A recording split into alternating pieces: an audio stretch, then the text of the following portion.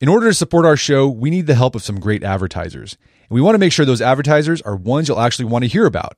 But we need to learn a little more about you to make that possible. So go to podsurvey.com/artofman and take a quick anonymous survey that will help us get to know you better. That way, we can bring on advertisers you won't want to skip. Once you've completed the quick survey, you can enter for a chance to win a $100 Amazon gift card. Terms and conditions apply. Again, that's podsurvey.com/artofman, ARTOFMAN, podsurvey.com/artofman. Thanks for your help.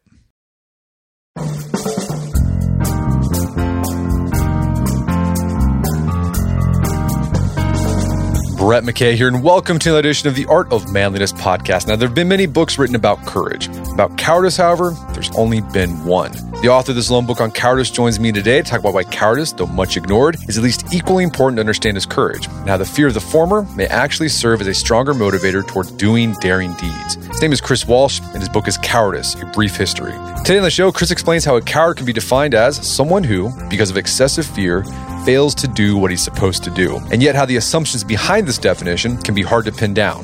We discuss why cowardice has been so condemned through time, so much so that in the military it was long considered a crime worthy of execution.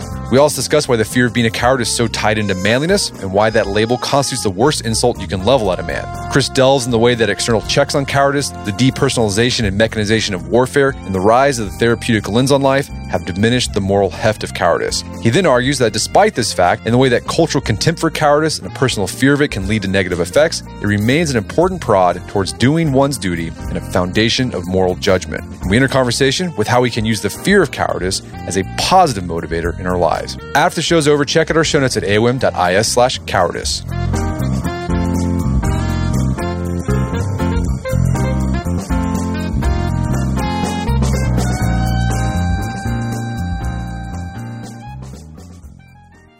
All right, Chris Walsh, welcome to the show. Thanks for having me. So you've got a book out called Cowardice, A Brief History. And you note in the beginning of the book that there haven't been any books written about cowardice. Why is that? And why did you feel like you needed to do a deep dive into the history of cowardice? Yeah, surprisingly, I mean, it is I think, an extraordinarily important idea, thing, phenomenon. And last I looked, my book was the only text on the subject in the Library of Congress catalog. And there's a long history of saying, let's not talk about cowardice, going back to Socrates, Dante, the man who cataloged human sin and baseness, spends very little time on cowards. In fact, he doesn't actually quite put them in hell. As Dante and Virgil get into the lobby of hell, Dante notices this sound and sees just hordes and hordes of ghosts, entities, people racing along, chasing a banner, and says, "Who are those people?" to Virgil. And Virgil says, "Well, those are the cowards. Those are the neutrals, the people who never participated truly in life." And then he says, "Let us not speak of them." And Kierkegaard, who maybe talked about cowardice more than any modern philosopher, also kind of makes short work of it and says that the very term, it's sort of evasive and it's so terrible that we try to talk about it, but we can't. And then when I was actually in the course of writing the dissertation that became the book, I got wind of a man named William Ian Miller, who had written a book about disgust, and he's written some really interesting books. And I wrote a review of his book, The Anatomy of Disgust, and then wrote and asked him, what's he working on now? And he said, Cowardice. And my heart fell, because there I was, a graduate student, and there he was, this eminent writer whom I very much admired, working on my topic. But then he wound up publishing a book called The Mystery of Courage. And in it, he said he tried to write a book about cowardice, but cowardice gave way. That's what it always does. And so in a way, I kind of backed into the topic. I started to write about courage and then found myself intrigued by the idea of cowardice. Finished the dissertation, abandoned it, ran away from it for 5 years, and then finally went back to it. Well, yeah, I think it's interesting. Like, philosophers, they've talked about cowardice, and we'll talk about how they defined it, but they don't want to talk about it. But as you make the case in the book, cowardice often looms larger in our psyche than courage. Yeah, and studies have shown for among soldiers, for example, and the kind of quintessential place and the place that I spend the most time examining the phenomenon of cowardice is in the military context. And it's been often reported that soldiers worry much more about cowardice and about being thought cowardly than they aspire to be courageous or held up as a hero. And what ultimately motivates soldiers is that sort of fear, the fear of being cowardly and the shame that would go with it. Okay, we'll dig. I want to dig deep into that. Before we do, let's be Socratic and do some let's do some definitions. How have philosophers defined cowardice throughout the ages? In fuzzy ways, I kind of run through a couple of things in the book that relate to. So, for example, Aristotle talks about there being a kind of spectrum between excessive fear, which characterizes the coward, and excessive confidence, which characterizes somebody who's reckless. And in between, in that golden mean, is somebody who is proceeding courageously. And he talks about, but not kind of explicitly in the Nicomachean Ethics, as I recall, that the coward is failing to do something he's supposed to be doing. And that is an element of the definitions that actually the sort of standard military definition really makes crystal clear. That is that a coward is someone who fails to do something he is supposed to do, fails to do his duty because of excessive fear. And does fear need to be present for there to be cowardice or courage, according to philosophers and according to your definition? Yes, according to my definition, definitely. And in most of the philosophers that I looked at, there's an element of fear. I mean, even to the point where they question sometimes somebody who is fearless. If somebody's not feeling fear and they do some daring feat, it's a fair question to wonder, are they courageous? There are examples of soldiers who just did amazing things and did so with fear. And if they don't have fear, then I guess it's fair to question whether they needed courage to do what they were doing. And that's where I think actually courage can be a slipperier concept and cowardice is not, in part because cowardice makes clear that the matter of duty and the matter of fear always figure in the calculations and in our evaluation of conduct and of character. Making cowardice even more slippery. I mean, even Aristotle observed that people who are reckless usually are cowards. So that's kind of weird because you think, okay, if you're reckless, then you're not cowardly. But Aristotle's, maybe in some cases, the reckless man could also be a coward because he's maybe hiding. Yeah. He's showing his bluster to hide his fear. Yeah, it's a curious kind of loop where you can put it out on a page on a continuum, the reckless on the left and the cowardice on the right, but they kind of meet behind in the phenomenon where we have somebody who's reckless. Maybe I think Aristotle might say because they're actually what they fear is being fearful or seeming fearful, and so act recklessly, causing as much damage sometimes as a coward might. Although Samuel Johnson notes that while those two things seem like in a way equals, if opposite matters, recklessness and cowardice, there's something self-checking about recklessness that, if somebody behaves recklessly, reality will get them. Somebody launches an attack or something, and when they're not supposed to, they'll get shot down, whereas the coward can keep running and spreading fear as he goes. So there's curious wrinkles to trying to dissect the philosophical foundations of this stuff. And it's often very situational too, which makes it hard because for Aristotle's definition of cowardice, it depends on the circumstances in often cases. What's the psychological status of the person who we're labeling cowardly or courageous, right? Or what's the situation they're in? So I think that's probably why it's so hard to pin down. Even I think Ian Miller, he said that a unitary concept of cowardice can never be sufficiently refined to get the moral call right. So it's a slippery thing. Yeah. But you have a working definition that you use throughout your book. Is a coward is someone who, because of excessive fear, fails to do what he is supposed to do.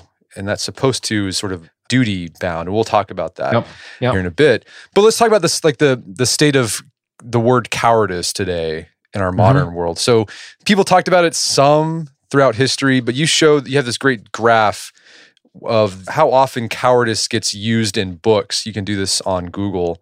And it's been declining since about 1800. It's been just as drops. Like, what do you think is going on there? Why has there been a decline in our referencing cowardice in our moral vocabulary? I think in part that's a kind of a piece with larger trends in our language and thinking, where we've become less moralistic in the way we judge things, more apt to understand failures of conduct or character as the result of psychological ailments, medical issues, rather than sinfulness or flaws in character. And so that's, I think, general term, a general trend. And cowardice in particular, I think, has been pressed down or displaced by the horrors of modern war, the industrialization of war, and war being its quintessential home. As I said before, it's one thing to talk about cowardice when, men are meeting in combat individually or in small groups or whatever. But when you have giant armies contending against each other from miles away, or nuclear arms in play, it makes cowardice seem less relevant. And so that, coupled with the growth of more of a sort of a psychological mindset that displaces or delays moral judgment, explain it in part. But it's also the case that the graph using this Google Ngram tool goes pretty steadily down from 1800 to 2001, but then it goes up. And that was, I think, mostly or entirely because of rhetoric after 9/11, when the terrorists were held to be cowards, and the idea of cowardice came into play when we were debating what would be the best reaction to the terrorist attack. And it's something I actually, in preparation for this discussion, I Googled it because I hadn't Googled it for a while, and it's kept going up. And I think actually during the Trump administration, it was a kind of key word that came up a lot, and not just relative to war. Yeah, I thought that was interesting how it started going up around 2001. And you highlight, I remember when this happened, the controversy when we started calling the terrorists cowards. And then there was this debate. Famously, this is what got Bill Maher his show Politically Incorrect act. Like he made the case, no, where the terrorists, they weren't cowards. Like they got into a plane and like flew into it. That's not cowardly. And so again, it's that slipperiness of the word. It's a hard, like we know it carries moral weight. We want to throw it at people who we don't like. But then there's just like, well, was what they did cowardly or not? And it causes a lot of debate even still today. Yeah. Yeah. And I think the word coward, as opposed to the word cowardice, has been, especially if you look at the graph, the usage of the word coward has gone way up in the past 20 years. The word cowardice, not so much. And I think that's because the word coward is a great insult. It's, the Urban Dictionary defines it as the worst insult known to man. But cowardice, is this abstract concept. It's not so easy to throw around and requires some thinking, which I obviously think is worthwhile. Okay, so as you said in the book, you use military history to explore the cultural history of cowardice because that's where it's most salient and most visceral. Mm-hmm. And as you noted earlier, you note that if you look at letters from soldiers or speeches by military leaders, there was more of a concern for cowardice than there was for being courageous. Mm-hmm. So that is, soldiers would write home, especially in the Civil War, they write home to their family and say, I want to make sure that I'm not a coward. They didn't talk about, I want to be brave to bring glory. I don't want to shame my family by being a coward. So what's going on there? Why is it that this negative attribute seems more of a motivator to do things that you feel like you're supposed to do than this more positive courage? Like, what is going on there? Yeah. And I think partly we can look at sort of the evolutionary history. I mean, George Washington actually gets at it. One of his first acts when he took over the Continental Army And he came, and I actually use this as an epigraph for the book, but he comes to marshal the troops, and he's faced with a couple of cases of cowardice, and he calls it, the worst thing that can afflict an army, because the cowardice of a single officer may prove to be the destruction of the whole army. So there's just the danger of the coward and how much harm they can inflict on one's own side. That helps explain why it's so condemned.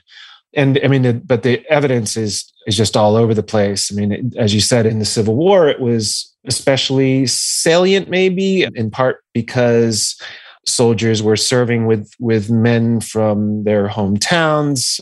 Stories of their conduct would be published in local newspapers. So James McPherson talks about how common the fear of cowardice was expressed in letters. He also says that that fear is what gave them courage. And so there is a sense in which the worry about cowardice, it's kind of this sort of dark side of duty, of what is going to happen to you if you don't do your duty. And that is, you will be thought a coward. And the people you care about most in war, meaning the people who are your immediate comrades in arms, are going to think ill of you and not trust you.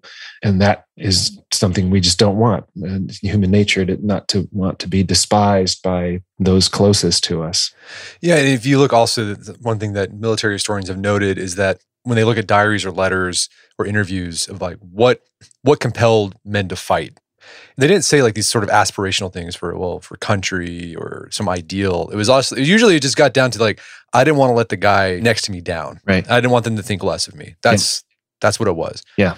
And again, so yeah, cowardice, and from a military perspective, it was feared because if a leader showed cowardice or if soldiers started running away from battle, that could spread. They were aware. We would call it social contagion today with our idea, but they understood that if people started running, then like it would cause everyone else, like that fear would spread, and that would be disastrous. And so they really punished it hard. And since early human history and militaries, the punishment for cowardice has been harsh. Can you walk us through the history of military punishment for cowardice?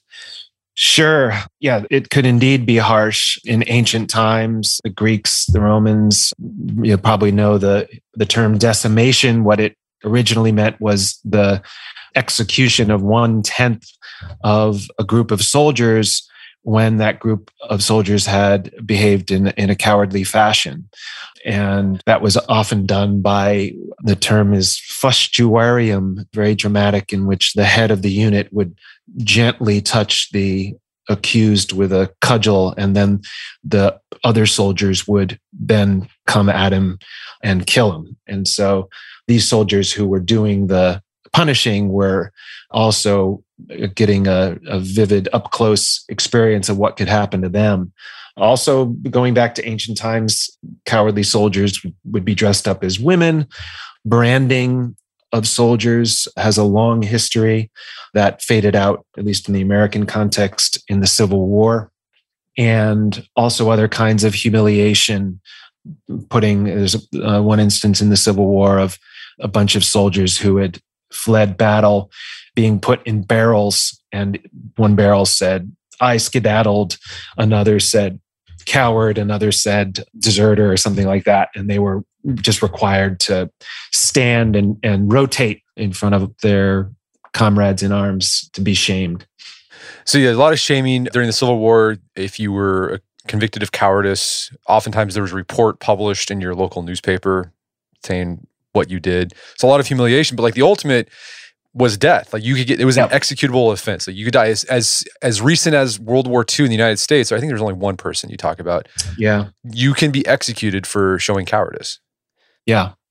Yeah. And certainly in other countries, this happened much more. And in World War I, Great Britain executed 306 soldiers for cowardice or related offenses. The Germans and the Russians executed many, many more in World War II. And yeah, I mean, that's the ultimate penalty. It's gone for the most part out of use. And, we can talk about why the Germans and the Russians and the British might have been slower to relax the punishments.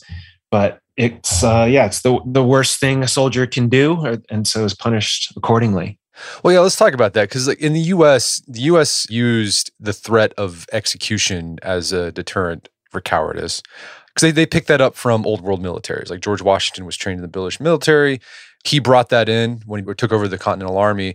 But as you know, there really weren't that many U.S. executions for cowardice during the Revolutionary War.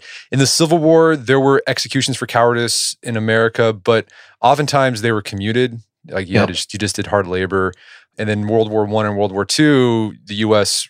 didn't execute for cowardice as much as European countries. Like, what happened there? Why did the U.S. didn't use execution for cowardice? Yeah. Why did they use it less compared to the European countries? Yeah, in a way, I mean, I think because they didn't have to. That is, well, I'm thinking of actually my dissertation advisor was Saul Bellow, the novelist, and he has a line about. It says something, when I say American, I mean uncorrected by the main history of human suffering. And, the European powers were not only fighting the war, but their, countries were the battlefields, and they didn't have the luxury of being gentle with those they thought were cowardly. And in the States, I think we could be that way. And there are also because of, American consideration for individual difference, maybe being greater than in those other places in some ways. So also another reason that cowardice was so punished was, as there's the social contagion of fear, but it also can invite aggression, right? People have to be trained to fire on somebody, but they find it much easier to fire on somebody whose eyes they can't see. And so somebody fleeing is actually a more inviting target than somebody who's not. And then also the reputation for cowardice on one side can give confidence and momentum to those on the other side. And obviously those are considerations for American soldiers and American military authorities, but I think they were even more important and pressing on the other side of the Atlantic, and not to mention Japan and other places. And so the last person that was executed for cowardice in America, was it in World War II, that Private Slovik? Right. That was right. What was it about him, like his case, where they're like, yeah, we're going to make him the only one we're going to execute for cowardice? Yeah. And he was technically was executed for desertion, and he has a hard luck case in all sorts of ways. And he was also not his own best witness. He wrote a defiant note about why he left. And he said, if he has to go out there again, he's going to run away again. And I think there are a couple of other similar cases were given reprieves. And he was just that one case. There's actually quite an affecting movie about him and his case called The Execution of Private Slovik, with Martin Sheen playing the lead role. Grueling movie that was aired on TV and to great acclaim and very widely seen in the early 70s, as America was trying to figure out how it would get out of Vietnam without feeling cowardly in the process. We're going to take a quick break for a word from our sponsors. Wedding season is coming up, and if you are preparing for the big day, I know wedding planning can be really intimidating, but finding the perfect suit shouldn't be. Indochino makes it easy to get a fully customizable suit right from your home. Don't just wear any suit on your big day, wear a custom made-to-measure suit. Suits start at just $499, which is about the same price you'd pay for an off-the-rack suit at a department store. And they've also got custom made-to-measure shirts starting at just $89. So I've talked about my Indochino suit on the podcast before. They've been a long-time podcast sponsor. It's navy blue. The measuring process was super easy. They got these video guides you follow. You'll need another set of hands to help you out with that. But the really fun part is customizing it. Got to customize how I wanted the lapels on the jacket, the pockets, the lining. I went no pleats on the pants on this suit. A lot of fun. And then in a few weeks, you have a made-to-measure custom suit sent directly to your door. When planning your wedding, get a suit as unique as you with Indochino. Go to Indochino.com and use code manliness to get 10% off any purchase of $399 or more. That's INDOCHINO.com, promo code manliness. And now back to the show. let's talk about the idea of cowardice and courage in a military context. The most famous book that explores the complexity of courage and cowardice on the battlefield is a book, if you grew up in the United States, you probably read, I don't know, I think I was in 10th grade when I read this, The Red Badge of Courage by Stephen Crane. What insights about cowardice does Crane extract in that book? Yeah, I mean, it's an amazing book. And it actually, and it is the book that everybody said when I was telling me when I'm writing about cowardice. Oh, you're talking about Red Badge of Courage. Yep, right. I am. Although the book actually never quite mentions that word, but it makes eminently clear that there is this, what Crane calls this eternal debate going on in the youth, in Henry Fleming's mind. He was 17 years old or whatever when he joins, about whether he would run or whether he would prove to be someone of traditional courage. And then he gets his Red Badge of Courage, as you might remember, not in some heroic charge, but in the course of a kind of chaotic retreat where he's trying to talk to a fellow Union soldier who gets agitated with him and smacks him with his rifle butt on the head. But then he's got this kind of what in World War II would be called a $1 million wound. And then when he does charge the enemy later in the book, the depiction of his charge is it's almost identical to the depiction of when he's running away from the enemy. And so Crane kind of, when he was writing the book, he called it a psychological portrait of fear. And I think that's what the book does. It insists on holding at arm's length the traditional ways of judging and depicting battlefield behavior that glorified it, that evaluated it in moralistic terms.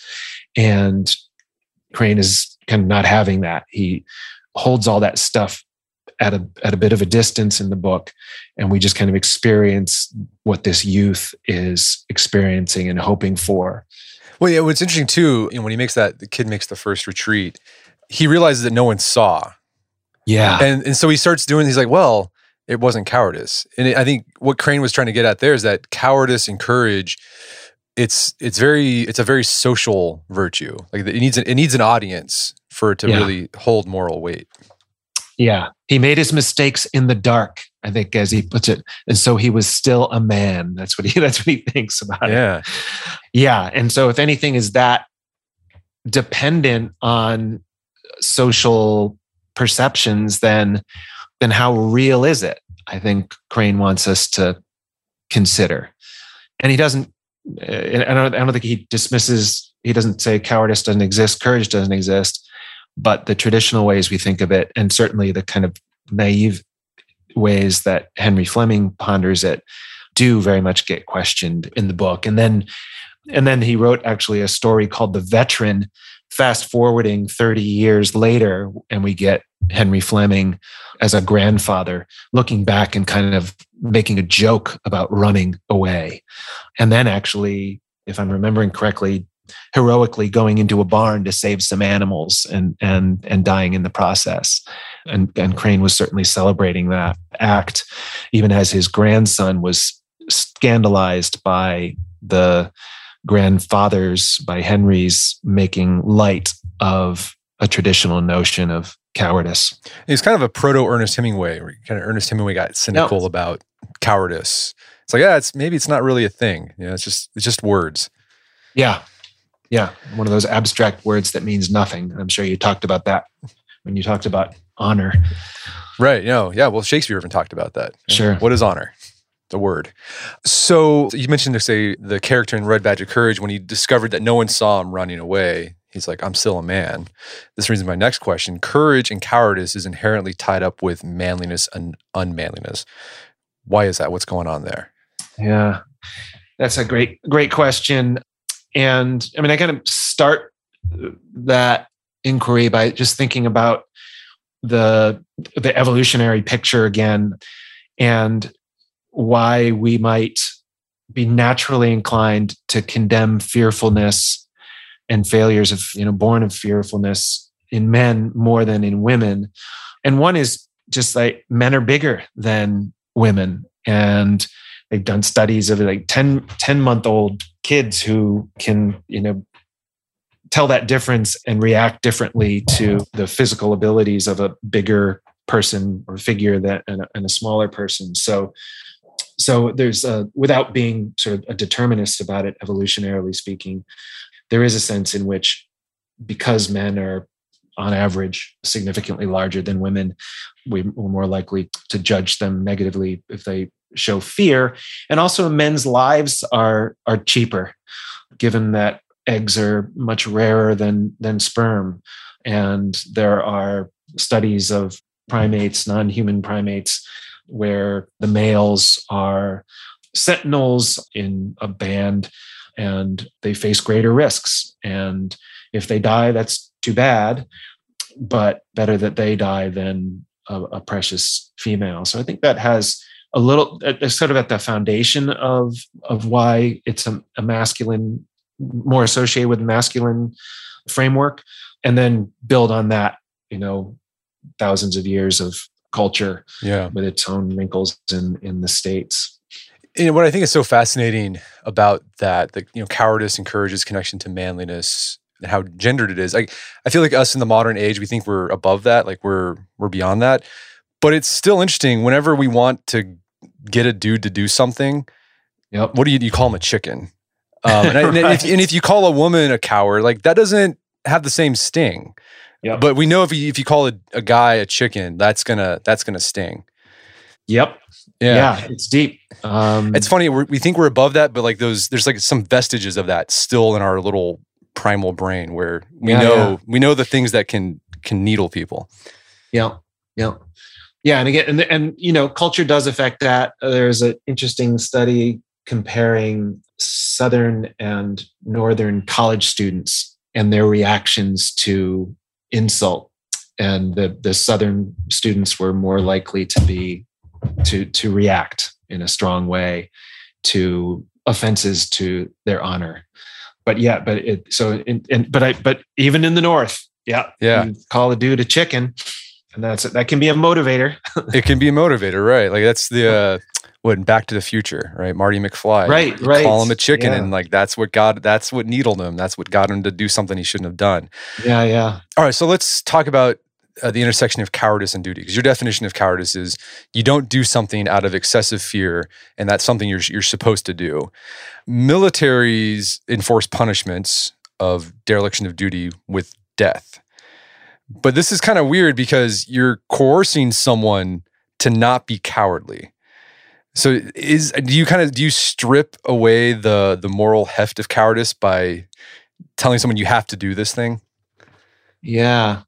I mean, I talk about the paradox of duty, that it is something compulsory, we feel, but it's also something that is performed voluntarily. Duty bound. We are bound to do this duty, and that if we're bound to it, then it sounds like we're being forced to. And it does apply some pressure. I mean, Stephen Crane, in the Red Badge of Courage, Stephen Crane talks about Henry Fleming feeling like he's in a moving box, and that box constrains him. It pushes him back and forth, right? It pushes him to the front towards battle. And if he's in a moving box, he's not responsible for what he is doing. And that theme goes back a long ways. I mean, the idea of the Greek or these ancient phalanxes would put soldiers in groups of I don't even know what the exact number typically would be, something like 64 soldiers in an 8x8 box. And, each one of those soldiers maybe is theoretically free to do what they want, but they are in this phalanx that has a power greater than any one of them and is forcing them to go in certain places. Well, you also talk about like the ancient generals picked up, like we got to put the really fearful people in the middle so they don't have a choice. Right. So it's like, are they actually being brave or cowardly? Right. I mean, they're not doing anything. There's no agency involved. Yeah. And that question of does that take away some of the moral heft? Yeah. I mean, I think it does. And I think one of the big critiques of cowardice, and especially in the past century and a half or whatever, is that the forces constraining human beings, and especially soldiers at war, are so great that ideas like courage and cowardice really don't mean anything. We are subject to these greater forces, modernized weaponry and tactics, industrial war. And also, there's been greater understanding of human psychology, where we know that some people are differently configured, right? Some people are going to naturally be more fearful or less fearful. And so that makes us think, what really, is cowardice really relevant? No, yeah, that's what Hemingway, like what he saw in World War I, and a lot of that lost generation, that's what caused them to question the whole idea of courage and cowardice. They saw it didn't matter what you did, you're just going to die. Right. And you had no choice. There's nothing involved. There's nothing glorious about it. You just be sitting in a trench and then just a shell hits you from 2 miles away. Right. Yeah. James Jones is great about this stuff too in The Thin Red Line. Yeah, that's something he explores as well. All right, so this paradox of duty makes cowardice even harder, particularly with modern warfare, where there isn't oftentimes any agency involved. You're just kind of, even you talk about like the threat of a nuclear annihilation. It's like you're in the box. Like you can't escape the box. And so how do you be courageous or a coward in that situation? It makes it even fuzzier.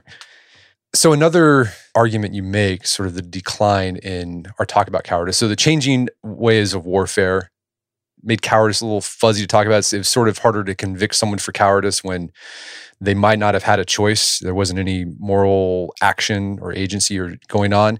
But you also talk about in the past, I would say 50, 60 years, there's been what Philip Reef wrote.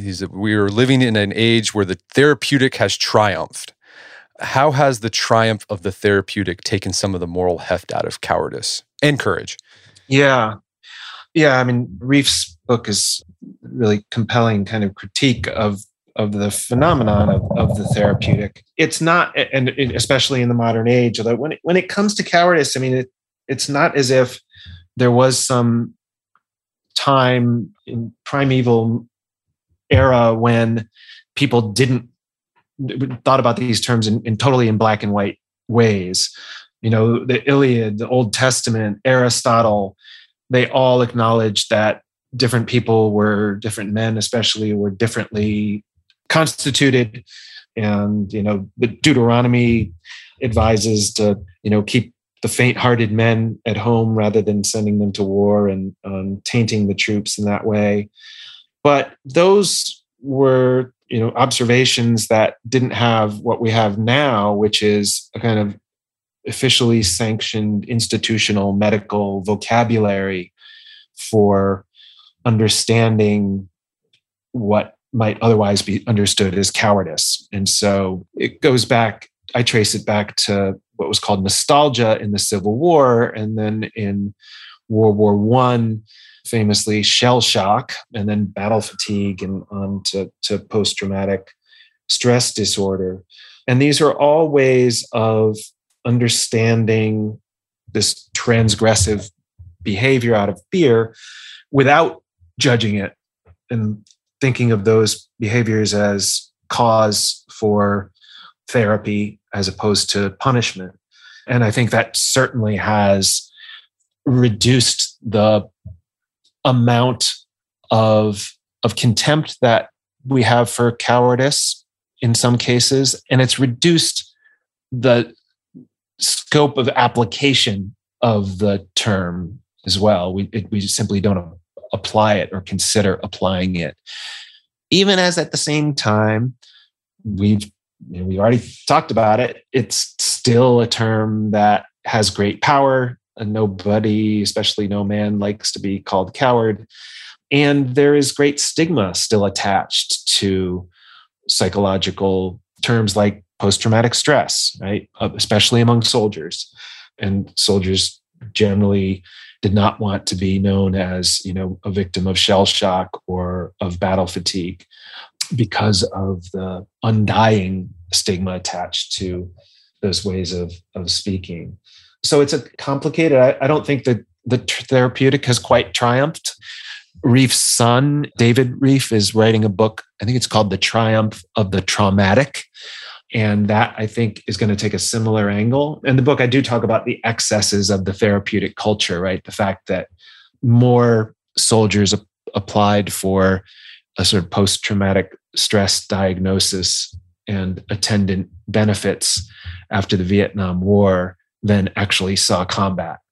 And now the definition of trauma at the heart of post-traumatic stress has become so broad that one need not have experienced trauma firsthand, but just have heard about it to be able to lay claim to being traumatized.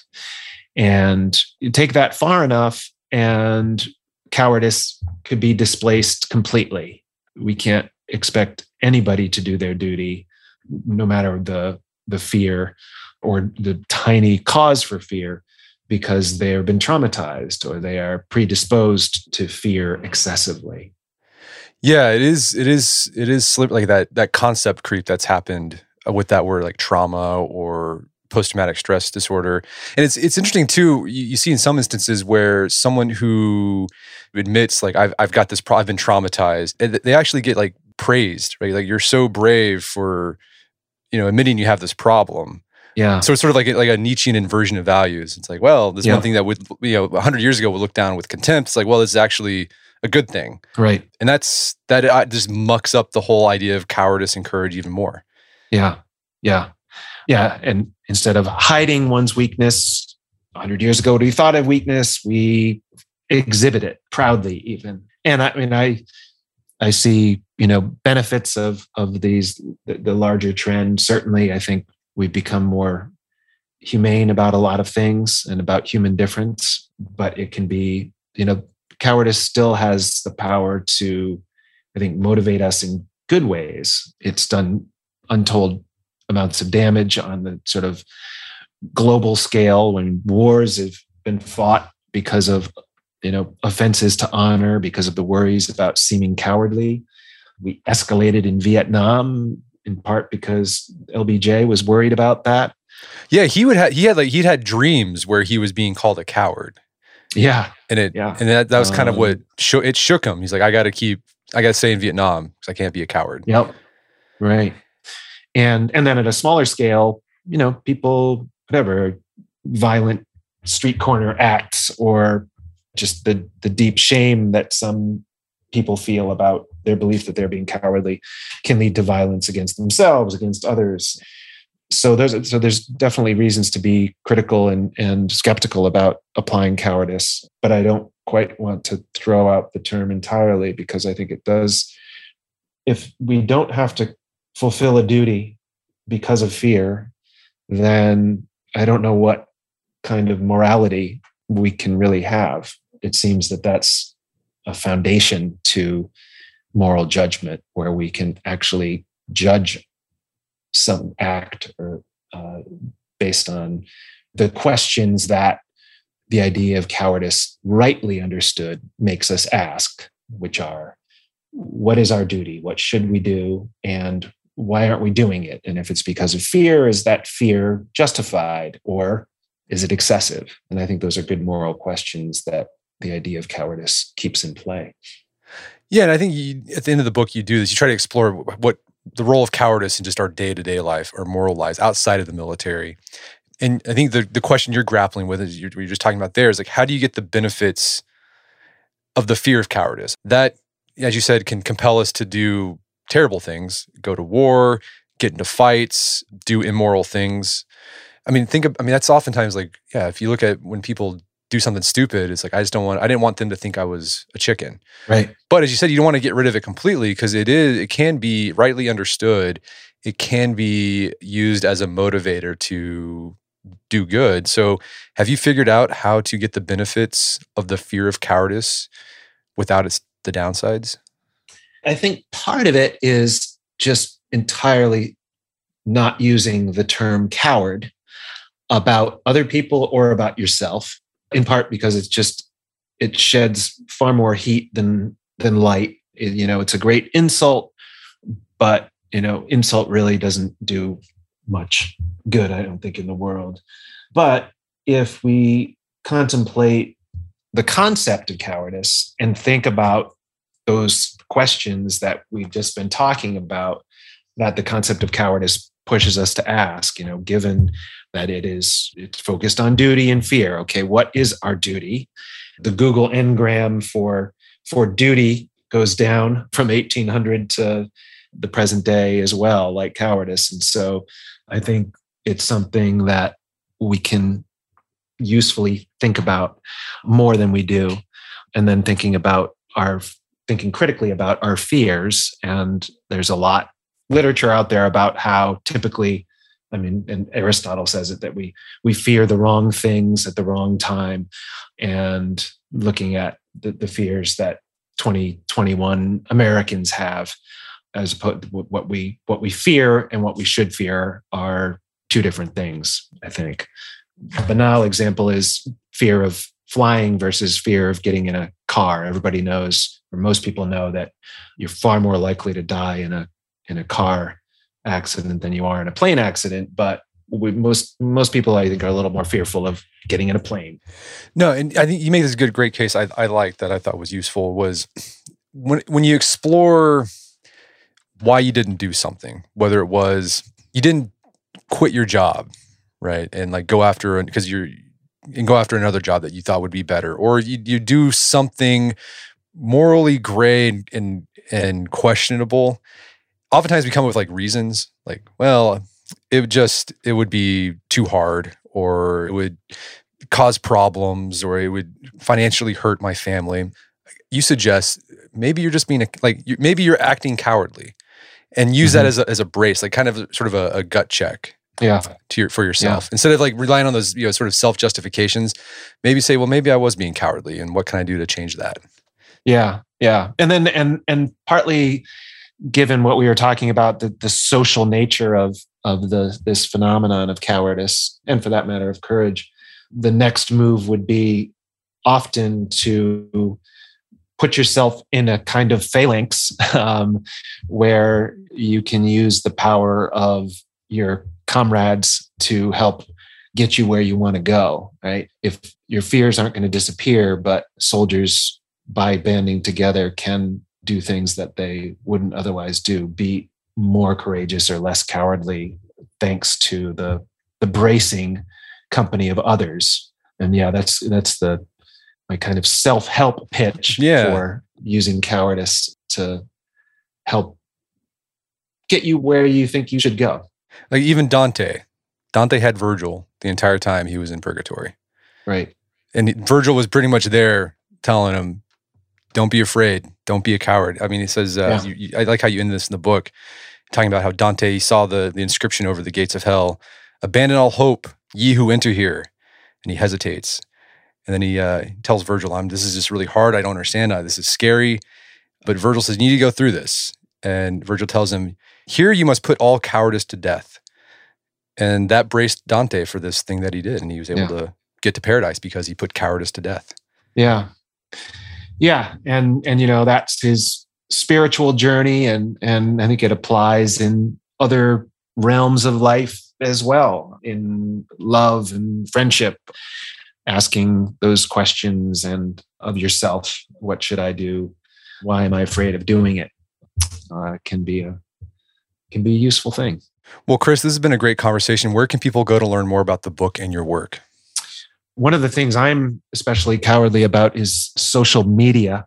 I think that's brave. I'm going to... So I don't have much of a presence online, but I'm glad to respond to emails. I'm at Boston University at cwalsh@bu.edu,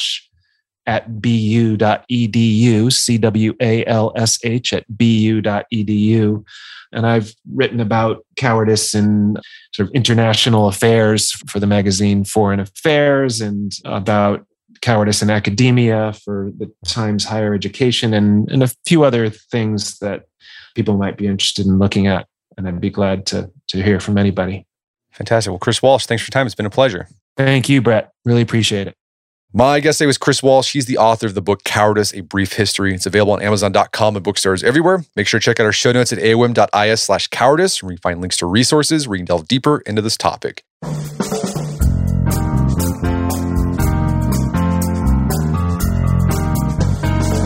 Well, that wraps up another edition of the A1 podcast. Make sure to check out our website at artofmanliness.com, where you can find our podcast archives, as well as thousands of articles written over the years about pretty much anything you think of. And if you'd like to enjoy ad-free episodes of the A1 podcast, you can do so on Stitcher Premium. Head over to stitcherpremium.com, sign up, use code manliness at checkout for a free month trial. Once you're signed up, download the Stitcher app on Android or iOS, and you can start enjoying ad-free episodes of the A1 podcast. And if you haven't done so already, I'd appreciate if you take 1 minute to give us a review on Apple Podcasts or Stitcher. It helps out a lot. And if you've done that already, thank you. Please consider sharing the show with a friend or family member who you think would get something out of it. As always, thank you for the continued support. Until next time, it's Brett McKay, reminding you to not only listen to the A1 podcast, but put what you've heard into action.